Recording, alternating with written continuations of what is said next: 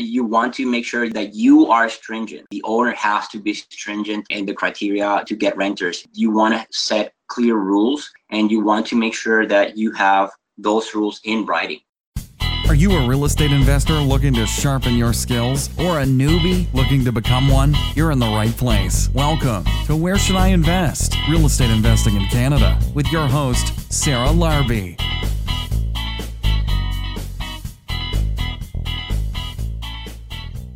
Hey everybody, it is Sarah Larby here, and I am excited to share with you another episode of Where Should I Invest? Today's guest is Alejandro Fleury, and Alejandro, in the past 3 years, has grown from 0 to 40 doors using other people's money. So he's got a really, really interesting story. And if you guys are interested in knowing how to do that, not using your own money, well, listen to the podcast. It is extremely beneficial, insightful, and Alejandro provides some great strategies.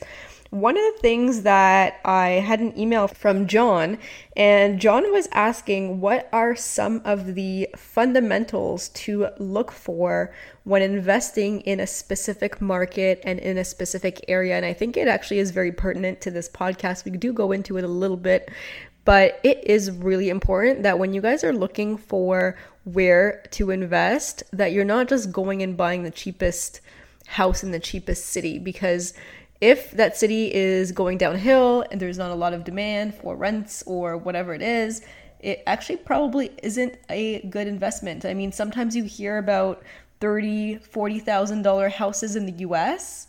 Well, oftentimes those are not in areas that you want to invest in, and there are more headaches and more problems that you will want to deal with. So I wanted to go through some of the fundamentals that I look for when investing in a city, and I picked Brantford, Ontario, but I'm actually also right now looking in Peterborough and a couple other options. Peterborough, just because I've got the cottage property nearby, now it kind of makes sense, but there are some fundamentals that are really important if you're not too sure of where to start looking. So John, thank you so much for your questions. I really appreciate you reaching out to me. So let's talk about some of the fundamentals. So when you're looking at investing, there's a few things that you want to look for. So first of all, you want to make sure that the area is increasing in population, that people are moving towards that area, that there are more than just one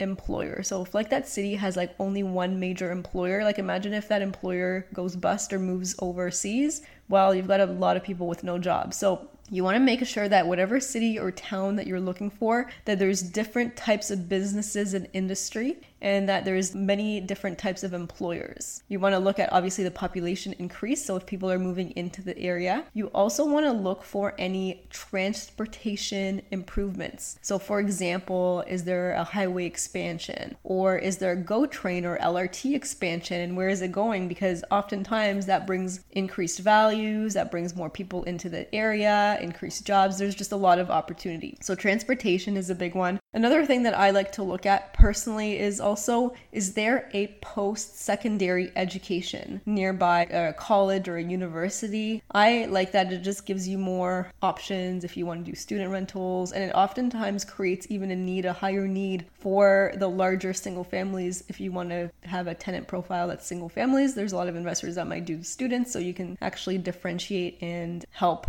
and provide something that's probably in very high demand. So the schools are important. And I also look at things like vacancy rates. So if you're planning on buying and holding, being a landlord, what are the vacancy rates like? And oftentimes you can get that from Money Sense magazine, puts out a report every single year with like the top 35 best towns in Canada to invest in. And usually they'll actually have those numbers in there. Otherwise, you can research, you could probably Google, find the information, or ask a investor in those areas, or maybe a realtor in that area.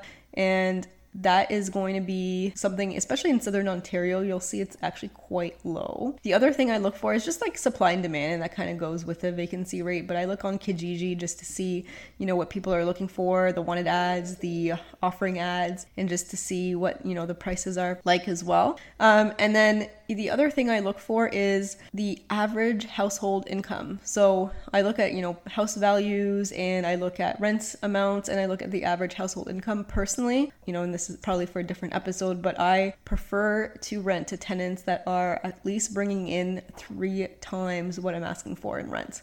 But looking at the average household income for a city is important. So definitely something to consider there. And then in terms of prices of rent, or even the prices of houses going for sale, is it increasing? Is it flat? Or is it decreasing? And I look at 5-year, and I also look at 10-year trends, because what's been happening in the last 3 years is probably not a good indicator. So I look at like what happened to the house prices, the house values in the past 10 years. And so that's something that I also look at very, very closely. And the other piece is I look at, are employers moving into that city or that town? So not only do we have variety and do we have more than one, but we want to see if people or employers or companies are moving into that area. That's also important as well. Also, are there any types of new developments?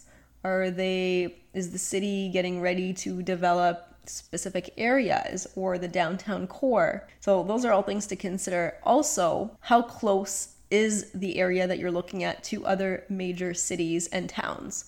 So for example, I liked Brantford. It was about 15 to 20 minutes from Hamilton, and there's tons going on in Hamilton in terms of what we discussed for the fundamentals. Brantford had a lot of those as well, but of course Hamilton was a little bit further ahead. And part of it is the proximity. It's the trickle down effect into those neighboring cities once the towns like Hamilton become less affordable.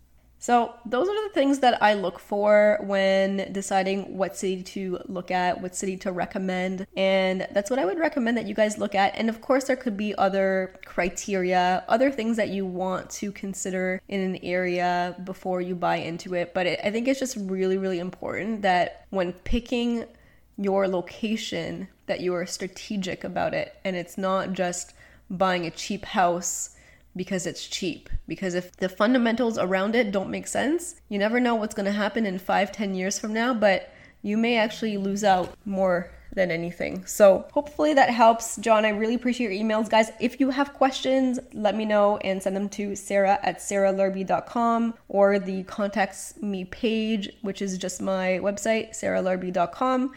Or you can even send them to me on Instagram at sarahlarby84. And so now, on to the show.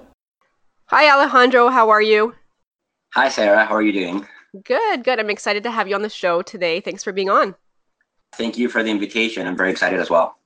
Great. So I wanted to have you on the podcast because you have an amazing story that I wanted to share with the listeners about how you purchased 40 properties in under 3 years without using any of your own money. Wow, that's impressive. Yes. I mean, it's just a matter of applying some things that I learned. I will give you more context on how it happened and what the real, the actual timeline is. There's about 39 of them happened within the 3 years, and then one that happened shortly before. But I guess it still does the trick. Very cool. So just out of curiosity, why did you decide to start investing in real estate in the first place?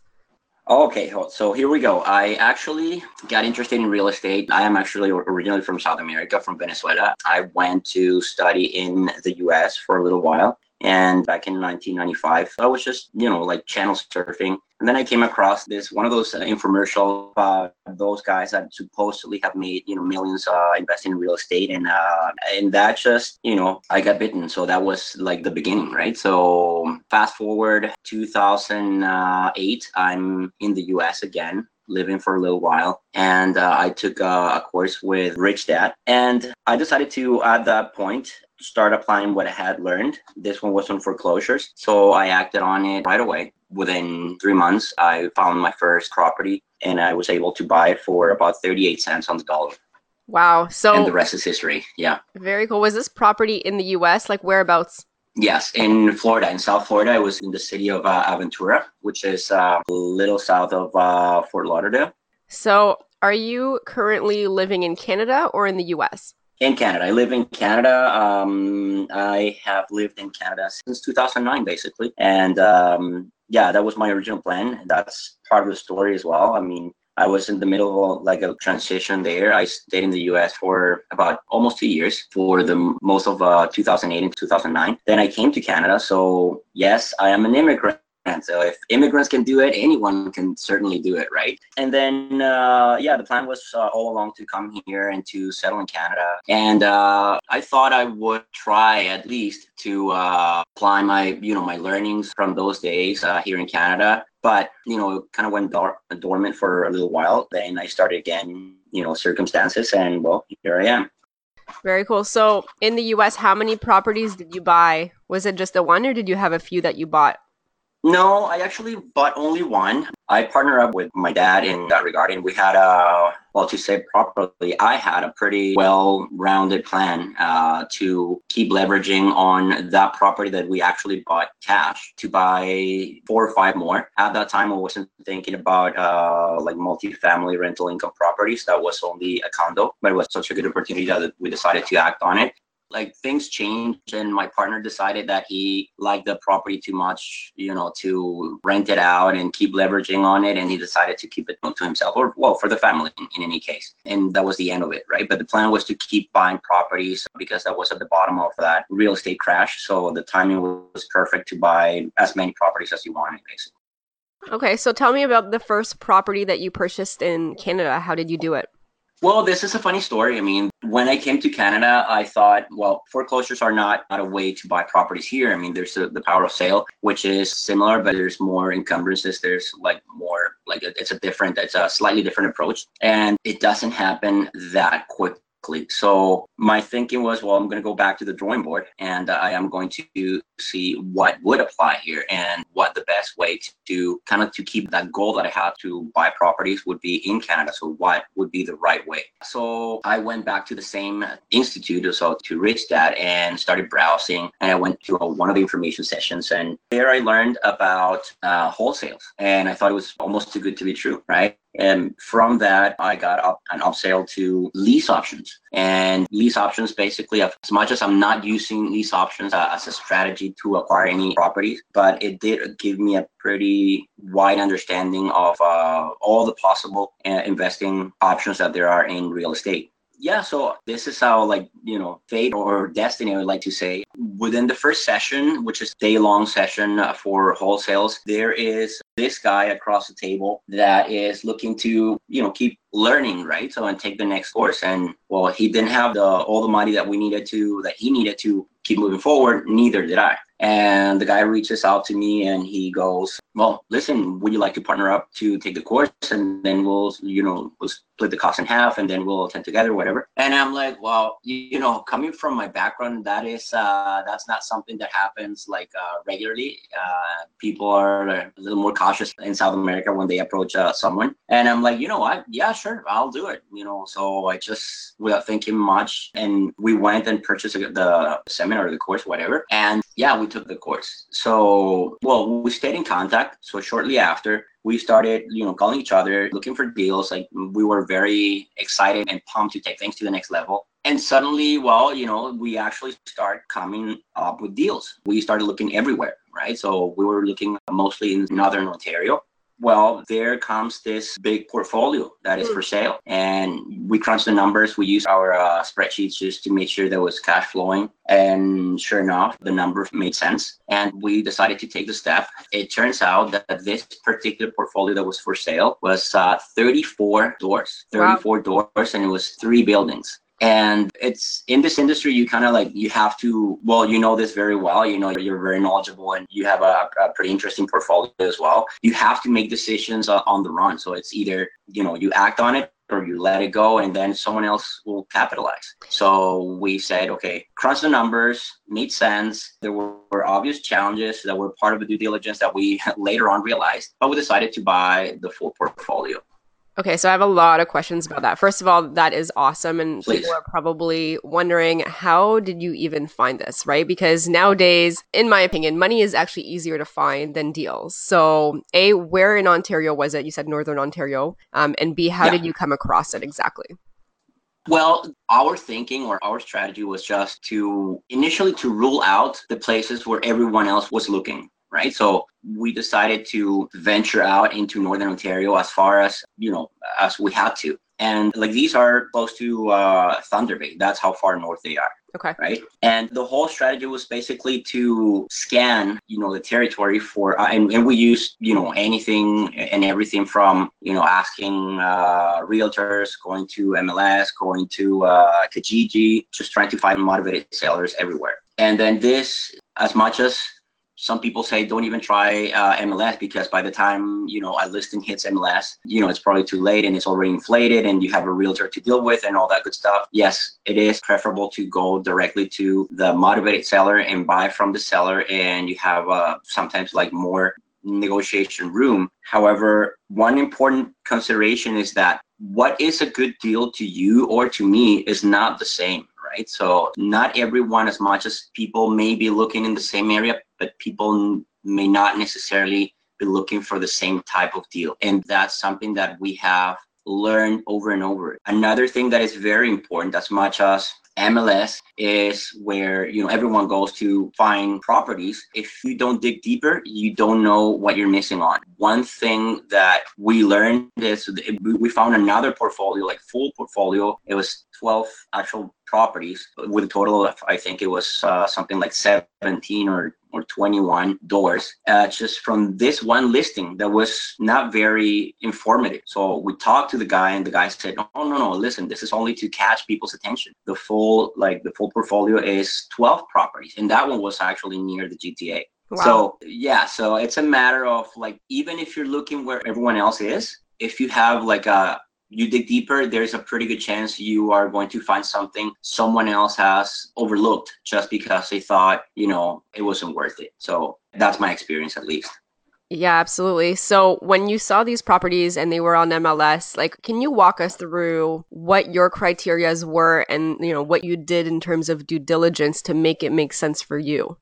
Well, yes, absolutely. So part of the due diligence that we do is we need to make sure for us, there's a premium to pay for going far out or away from the GTA. So we need to make sure that there are steady economic drivers to the area that we're buying in, right? So that's part of the due diligence. I mean, when you buy properties outside or in Northern Ontario, anywhere, you want to make sure that you're not buying in a place that will turn into a ghost town in a matter of, a couple months or a couple of years. So in this particular case, we realized this town is located right at the Trans-Canada Highway. So there's lots of traffic there for people that need to stay, sometimes short-term, sometimes long-term. And there is pulp processing for paper, and there are railway servicing. Mm-hmm. So there's always, ideally, you want to make sure that there's more than one economic driver to smaller towns. And that we kept doing over and over just to make sure that we were buying in the right places. Some other key criteria, well, you're not going to venture into Ontario if the numbers don't make sense. So we don't buy anything that hasn't more than 10% cap rate. Okay, so return on investment before debt servicing has to be more than 10%. Mm-hmm. Make sense? Absolutely. So then when you looked at these buildings, did you think, hey, I have an opportunity to increase rents and do some renos, or did you buy it as is and just maintain it and manage it the way that it was already run? No, actually, I would have loved for that to be the case, but the truth is, those buildings pose many challenges, and it's been a learning curve. At this moment, we have one of the buildings that is fully rented out, and then we have two more that we're working on. The challenges there are, well, just to answer your question. So it's the first, statement or approach. I mean, we bought them because the person that had them was basically fed up. So we knew they were a challenge. They had something like a 45 or 50% vacancy rate. The guy was fed up and didn't want to just put any more money into them. And to us, it was an opportunity. We bought all those buildings for basically less than what you would buy, a studio in Toronto, like a one-bedroom condo. So we bought them all for a very, very very, very low price. But knowing that we had to commit lots of time and effort and, a little more money to get them to where they are today. So who's holding the mortgage and how's that working? Because you mentioned that you're not using your own money for this. How are you setting that up? Okay, so what we did is we actually, honestly, the initial investment was only $5,000 out of my pocket just to secure the deal. And basically, once we had the numbers, what we did is we went back to our investors. So we didn't have investors then. We actually started reaching out to people we knew, people close to us, to come up with a 20% that we were asked to have the mortgage. And luckily, my partner on his end was able to get about $50,000. I was able to get about $50,000 on my end. Well, the sweetener was, we said, okay, so we are going to pay you 9% on the money that you decide to invest with us for as long as we have the mortgage, or as long as we hold the properties. And that's what we did. The rest of the deal, we were able to come up with a vendor take back. So basically seller financed for the remaining 80% of the value at a really good, for really good conditions, like low interest only. And so we were able to get really, really good conditions to finance it. Where Should I Invest? With your host, Sarah Larby. We'll be right back.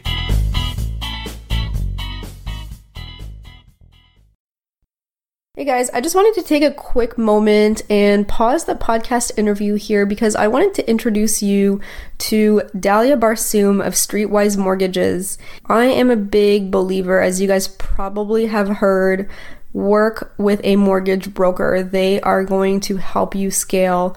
And when I was first growing in real estate investing and looking to buying my second property and my third property, I was going directly to the bank then. I hadn't met Dalia yet. And I actually was hitting a roadblock when it came to financing because the bank started asking me for 25% as the down payment. And then for my third property, they wanted 35%.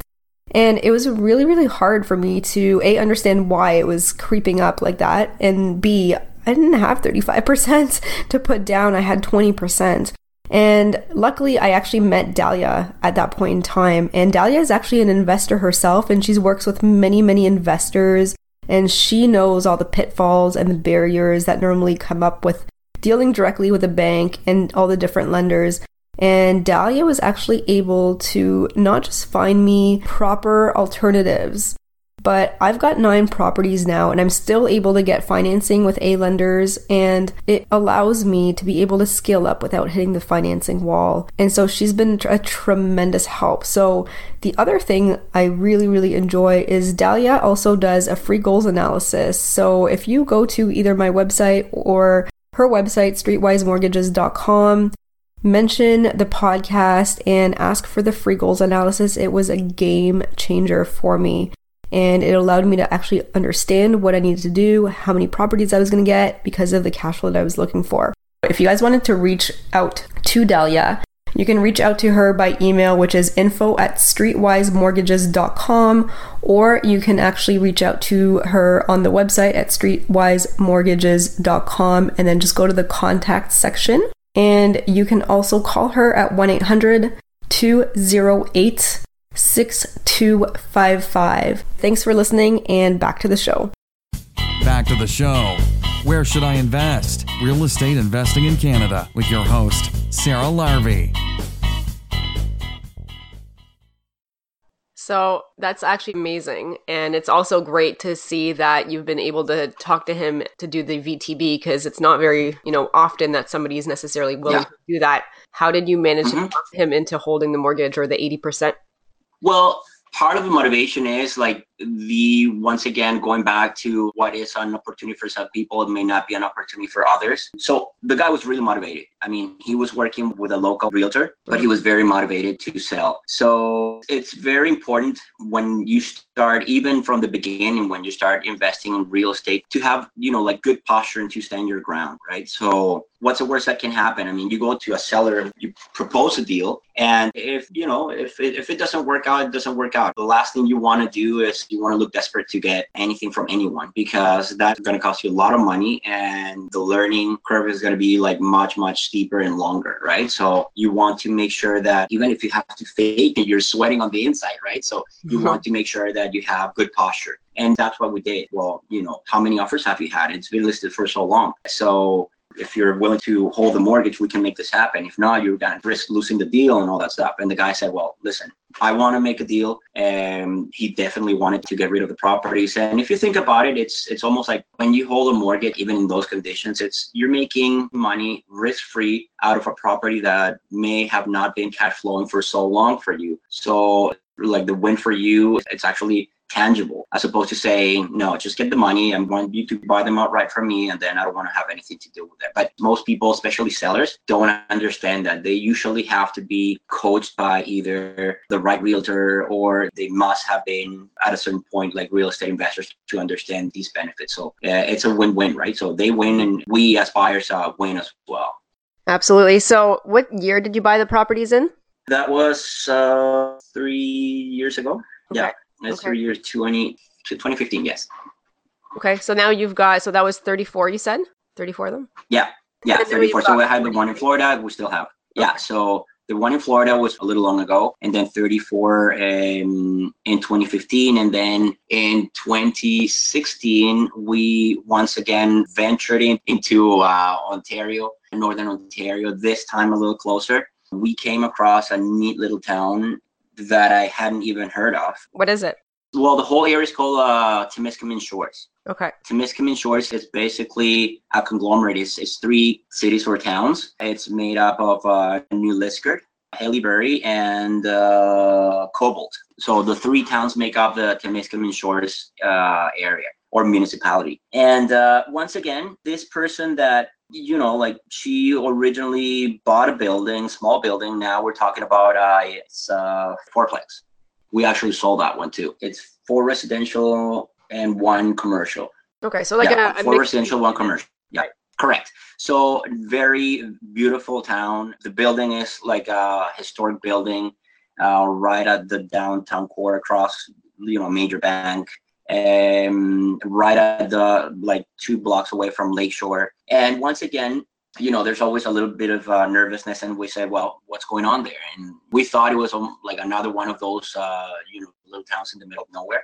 I went to check it out, and I realized that the town is a very vibrant town. I mean, there's the whole area, has been gaining some interest. It's right across the border from Quebec, and it's about 5 hours away from here. Mm-hmm. And so there's lots of tourism. There's camping, trekking, cross-country skiing. There's fishing, boating, and then there's agriculture as well. There's mining nearby as well. So we decided to really, really look into it. And this is the same kind of story where the person bought. It's a great building, beautiful building, small, old brick, historical. And she bought it as an investment. Then she decided to go there and have her own business there. Then she got fed up of having her own business. She rented the commercial unit. She was not necessarily a good property manager. And at a certain point, she said, well, you know what, this is it. And she basically decided to sell the building. So once again, I want to say we've never purchased any property for any more than 85% of the asking price. And that also adds up to your cap rate. So if you have a property that doesn't meet the cash flowing criteria that you're looking for,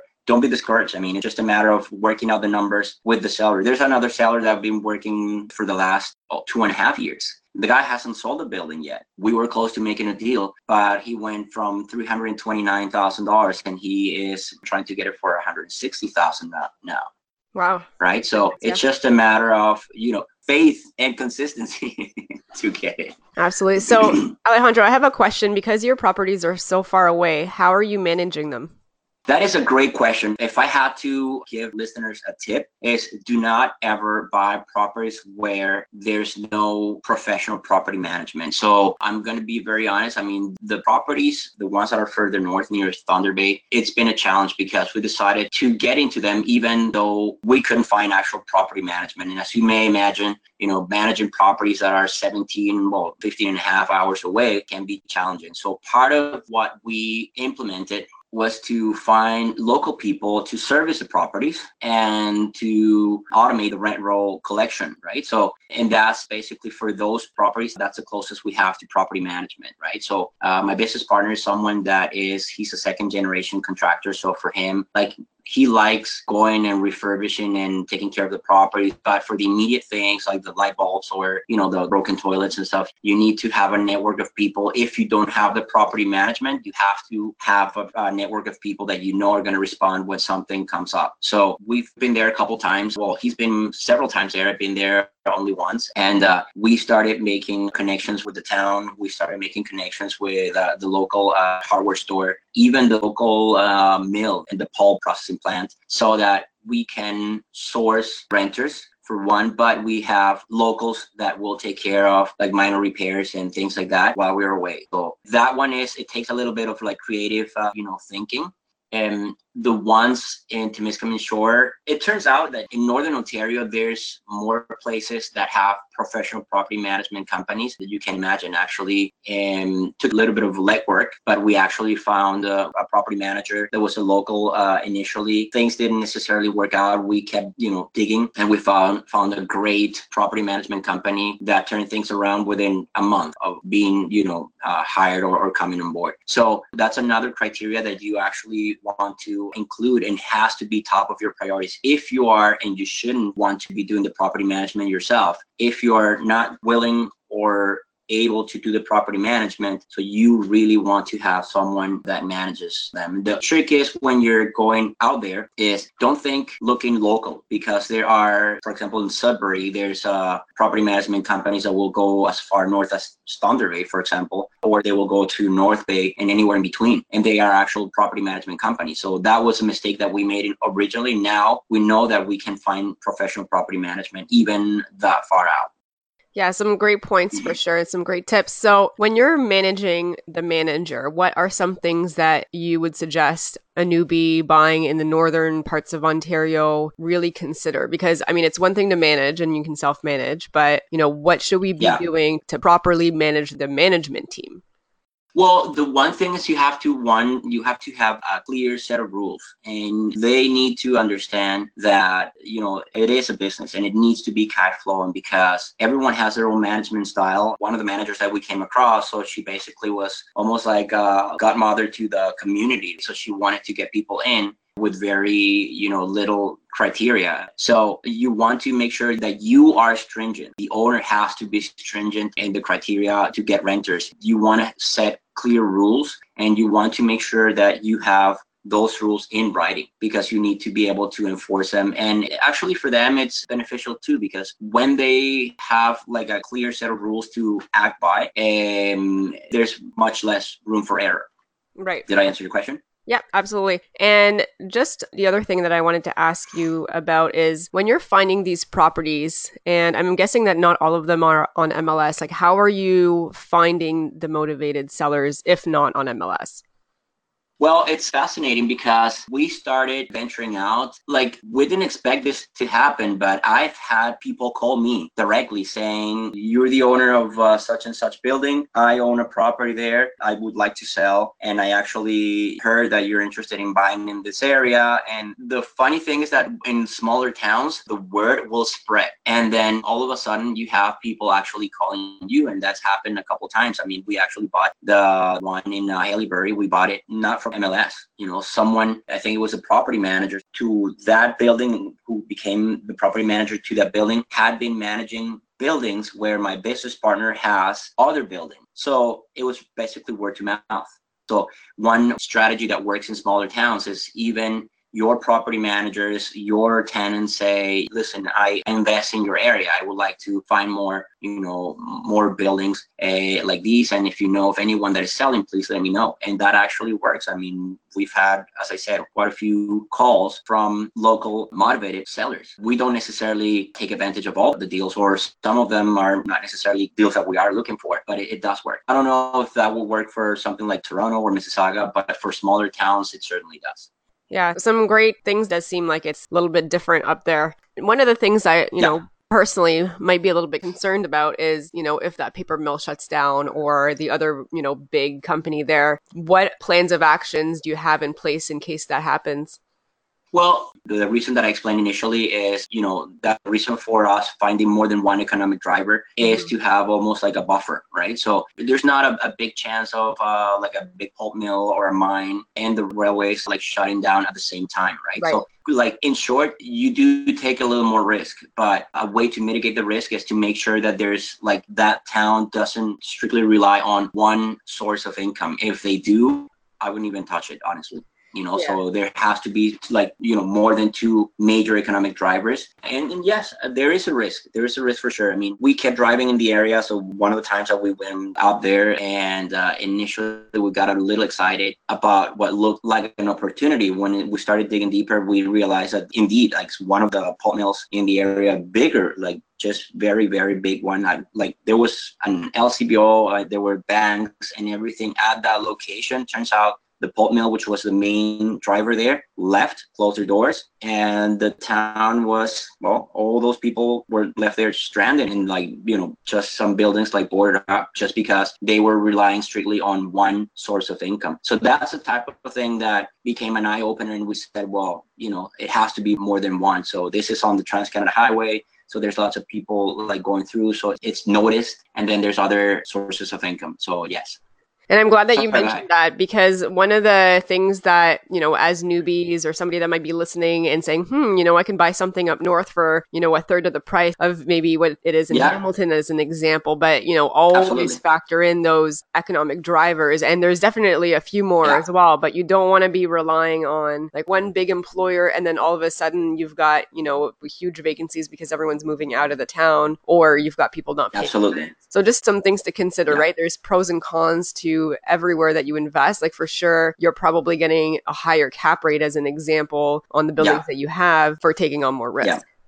Absolutely. So you're paying a premium to get the extra cap rate. But if I could give listeners a tip is do not rush into any deals. It may look at first glance, it's a great deal because you're buying, say, doors for $15,000 each and whatnot. But you have to really, be patient and look through and really make sure that you crunch the numbers, and you do not want to rush into any deals because you can be all stranded, in the middle of nowhere and left with a big investment that is, that's going down. So you want to take your time for sure.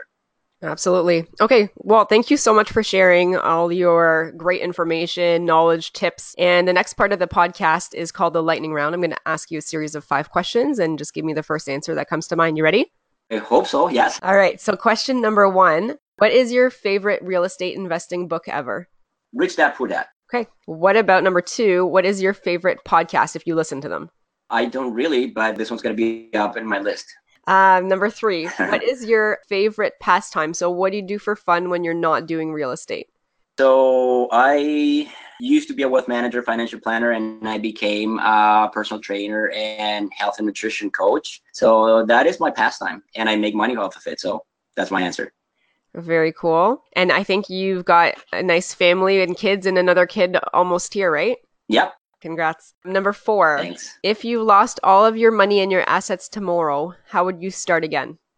I would start with my knowledge. That's something that I've seen in this industry many, many times. People have had, bad experiences and like bad things happen to them in life. And you freak out initially, but then you realize that you have the knowledge and you have the experience. So just hang on to it and just start, where you started the first time, and it'll come back. Excellent. And question number 5, if somebody has $50,000 and they want to get started in real estate investing, how would you recommend that they spend it? Okay. I don't know. It depends on what the strategy is. That's one thing that I always tell people. You need to know what you want out of your $50,000. So is it buy a building? Is it joint venture partner? Or it's just to lend it out to someone that actually has more experience? So the first thing that I would say is think one of the 3. Do you want to be a lender? Do you want to be a joint venture partner? Or do you want to be an investor and take all the risks yourself? That would be my advice. Okay, great. And so Alejandro, where can listeners find you if they wanted to reach out and know more about you? You can find me at Northern 3 Realty Community, and that is on Facebook. We're working on branding and that, but for the time being, you can learn more about what we have done at Northern 3 Realty Community on Facebook. So that's a pretty good start. And just send us a message and then we'll connect privately and then we'll talk. I mean, we're always glad and willing to talk to people and to educate like new investors about making that first step and that decision. Okay, great. And 3, is it the number or the spelling it out 3? It's spelled out, yes. Okay, perfect. And any last or final words of advice or anything else that you'd like to let the listeners know before we part ways? My call is for people to educate themselves. So that is not necessarily going to cost you that much money or no money at all. So educate yourself so you don't want to be at the mercy of just financial institutions that say how much you're supposed to make. So you make the decisions. The more you know, the more power you have. And real estate is not necessarily easy, but it's a good way. It's a good tool to have in your toolbox. So just take the step and learn. That's my advice.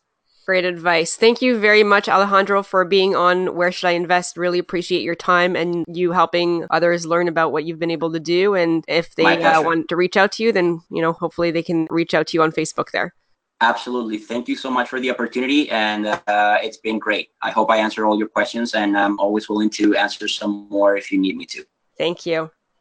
Thanks so much for listening to Where Should I Invest with your host, Sarah Larby. Make sure to listen in next time. We'll catch you on the next episode of Where Should I Invest?